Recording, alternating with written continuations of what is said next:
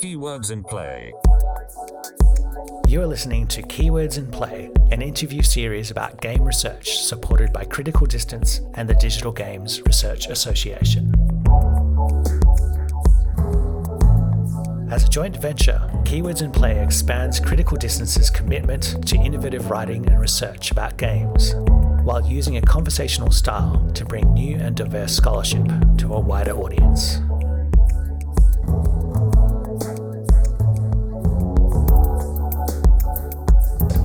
Eli Smith, can you please introduce yourself in your own words?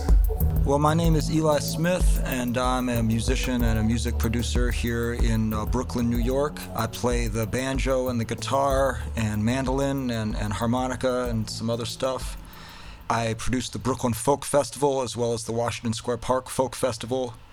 I run a small folk music record label called Jalopy Records, and I worked on the game Red Dead Redemption 2. I was the traditional music consultant, and I also played several instruments myself for the in-game music as well as on the video game's score. Could you tell us a little bit about your role in the Red Dead Redemption 2 soundtrack and what it kind of means to be a traditional music consultant on a game like that? It was a great project. I really enjoyed working on the game. It was the first and only video game that I've worked on. It was a very substantial project. I worked on it on and off for about 2.5 years. I mostly was involved with the in-game music, although I also played banjo on the soundtrack, as I mentioned. My role was to recruit musicians that could play authentic music on various instruments that would be placed throughout the game.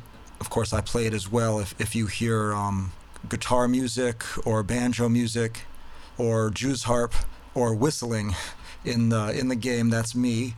And then I also recruited musicians to play fiddle and harmonica and old style piano music and accordion music in the game as well. And I worked with a music producer from Rockstar Games on all of those things. We worked together. It was a collaboration. How did it kind of come about? Because as a musician, I don't know if you're a gamer or not. How did the kind of collaboration get started? Well, I happen to know the director of the game, whose name is Rod Edge. He's a very nice guy, and in fact, he plays the banjo, which is how I knew him. And he contacted me to be involved with this project. How easy or difficult was it to find musicians with the appropriate skill set?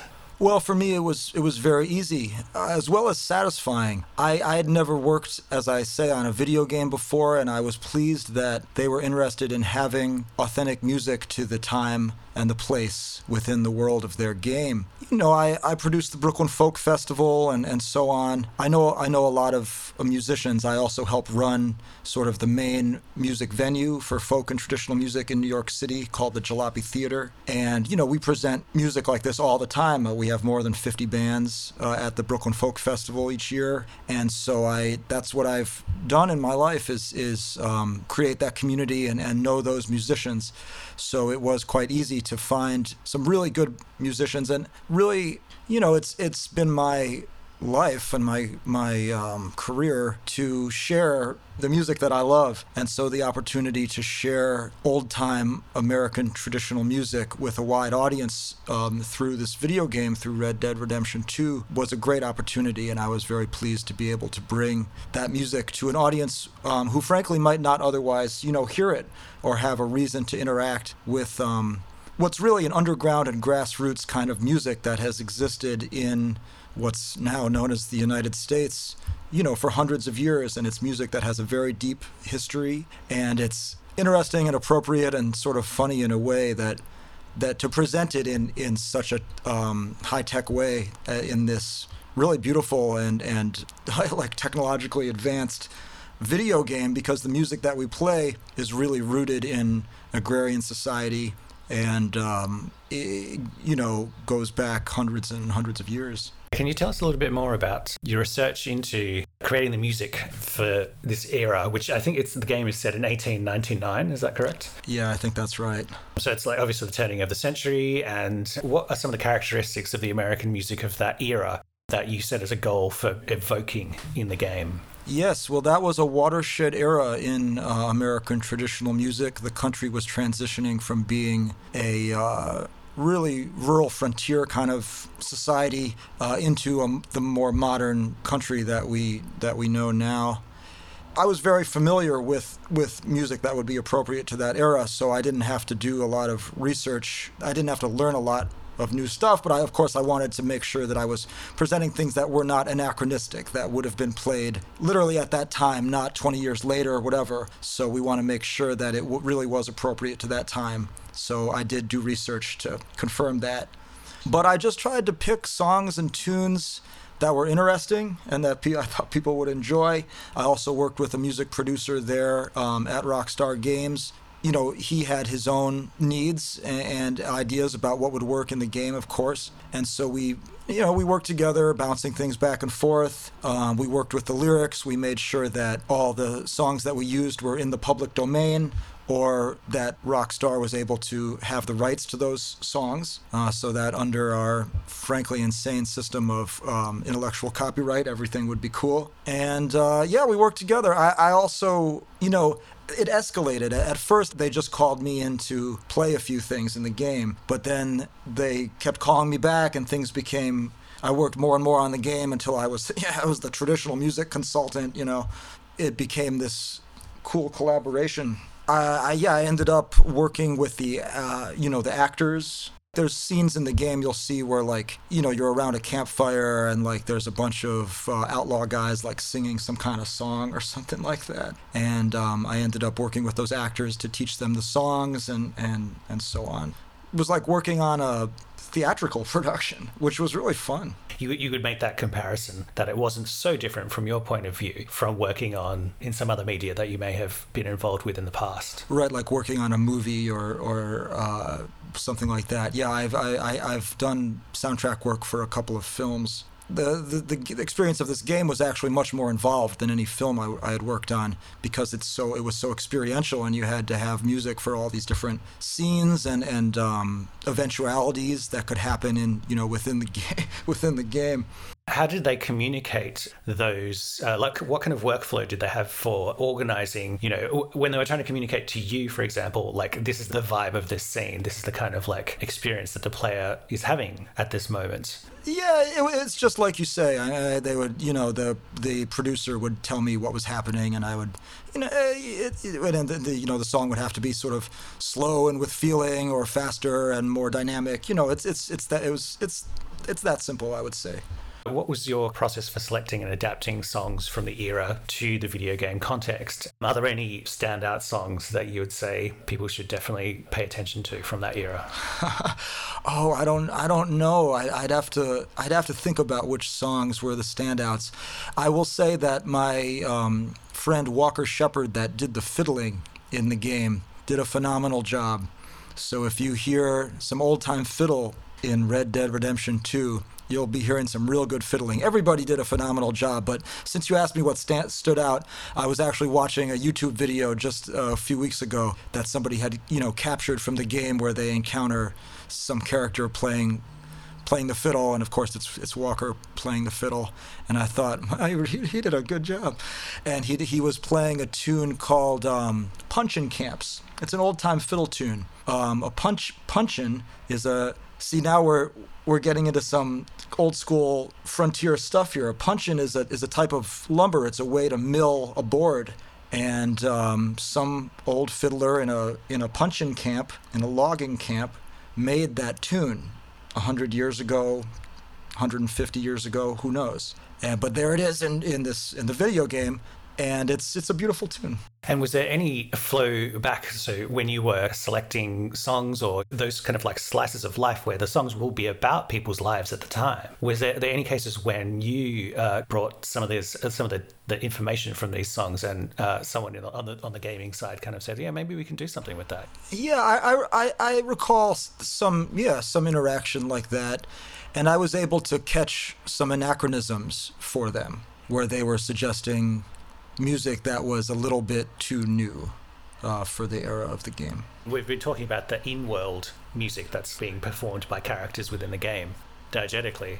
You also contributed to the game's cinematic score, which obviously has a very different role to play in the feel of the game. So, and I guess they would be drawing from Western films, the scoring that they have there. Yeah, the Morricone and the classic spaghetti westerns and things like that. Yeah. Yeah. How did you approach those? Well, my role in that was much more limited. I was just a musician, so I went to the recording studio with the guys that were in charge of making that score, and they taught me some songs, and I recorded my banjo parts on the songs. But that was the extent of my involvement with that. I was very involved with the in-game music, but for the score, I was essentially a studio musician playing the banjo. Did they kind of explain anything about their thinking to you while you were kind of working on that side of things? Yeah, they did. Just in terms of the feeling of what might be happening while the score was playing. You're riding a horse across the prairie, stuff like that. And of course they were influenced, obviously by the scores of classic Western films, which were by the way, made in the '60s. In like mid late '60s and '70s, and it sounds like that. You can tell. I mean, it's like a bit psychedelic, and from the like era of rock and pop music that was happening, in the mid late '60s and maybe into the '70s.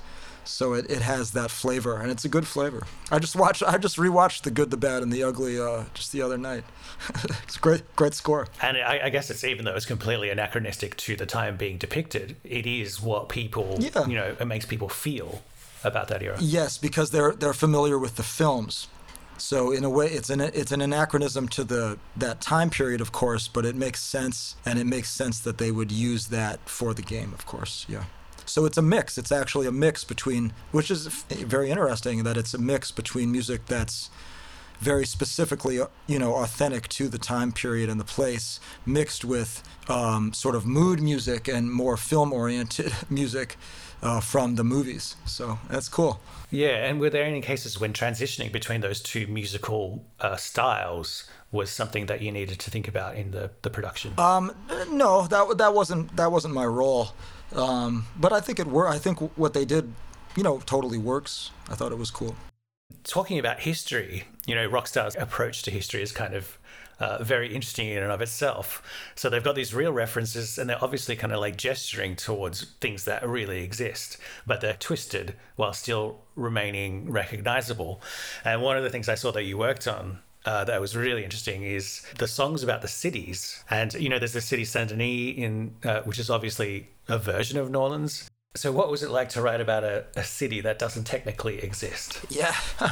Well, I didn't rewrite the lyrics. That was done by the producer at Rockstar Games. I was only responsible for the instrumental music. But yeah, I think he had a lot of fun writing those songs so that they would fit the story of the game and the fictionalized cities and towns that are in the game. It was cool. And Terry Waldo did a wonderful job on the sort of saloon piano stuff. My friend, the veteran master pianist Terry Waldo, I thought he really nailed that saloon piano music that you hear in the fictionalized New Orleans. When you were adapting some of the lyrics for some of the other songs that you worked on, what would you say were some of the biggest challenges that you kind of encountered? With adapting the lyrics? My friend there at Rockstar that did that, I think he really had fun with it. It was probably one of the funniest parts was to make the songs there's body songs that are like pretty rude and whatever. So I think it was a fun part of making the game. And what was it like for you to be incorporated as a character into the game? Yeah, well, as I mentioned, At first, it started out where the director of the game, Rod, he knew me because we're both banjo players, and he asked me to come play on the game. And then it kept escalating, where I kept coming back, playing more on different instruments, then recruiting other musicians and becoming the traditional music consultant for the game, and then becoming the coach for the actors to sing the songs and so on within the game. And then, they're like, hey, do you want to come in and get motion captured and play a small character that you encounter within the game? So that was a blast. I'd never done anything like that before. I wore a motion capture suit, and they had, I'm sure you and your listeners are familiar with how video games are made, but we were on this sort of sound stage, and they motion captured me. I played a cowboy sitting at a campfire playing the guitar, surrounded by the actors that I had been working with who sing different songs and stuff like that. That was really cool. And my friend Ernie Vega that I had play the harmonica in the game. Ernie Vega did a wonderful job on the harmonica, the blues harmonica that you hear. I would add that the harmonica was just coming into the United States in that era. Harmonica is not infinitely old. And Ernie, he did a great job. He ended up being motion captured as well. You'll see him there in the game as well. Can you maybe talk a bit more about the anachronisms that maybe you caught in terms of the musical, what was available at the time or musicians were making use of? Are there any ideas that people have in their head about what the music of the time was like that maybe aren't quite true to life? And what kind of historical documents do we have? Is there recordings, or is it also passed down as a living tradition as well? Oh, well, there's lots of documentation. I mean, there's very few recordings from 1900. The audio recording began in the 1870s, 1880s. Amazingly enough, a lot of people don't realize that. But the rural music, the kind of raw, rough music from out west and whatever, didn't really start to be recorded until the teens and not really until the 20s. But there are recordings, field recordings, made by Alan Lomax and other great folklorists of musicians who were alive and working at that time and whose music reflects that time. So you literally can hear authentic recordings, for example, of, a fiddler. I'm thinking of a fiddler now who was a wolfer on a 1-million-acre cattle ranch in Texas. And he was in charge of keeping down the wolf population so they wouldn't attack the cattle. And you can hear field recordings of this guy, made in around 1940. And he was an older guy at that point. But you can hear the authentic music. And then there's sheet music, song folios of cowboy songs, and songs that are more urban, that would be appropriate to a city or town environment. Piano music, stuff like that, ragtime. Ragtime was the rage at that time, Scott Joplin and stuff. And so you certainly can read it off the page. You can hear recordings that were made later but reflect the music of the time.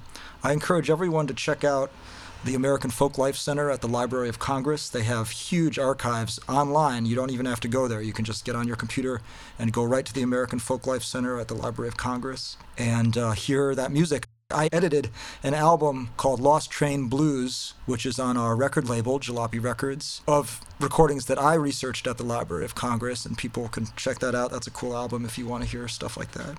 That's so interesting that the field recordings in particular of the time were capturing things that were happening in different geographical areas, and obviously the game is so vast that a lot of thought must be given to what sort of music is appropriate in what parts of the game world.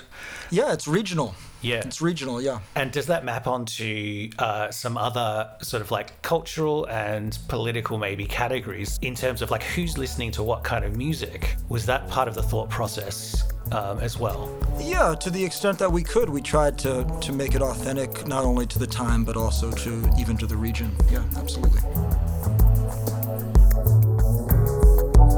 We hope you enjoyed this episode of Keywords in Play. For more great ideas around games, check out criticaldistance.com or take a dive into the Digger archives at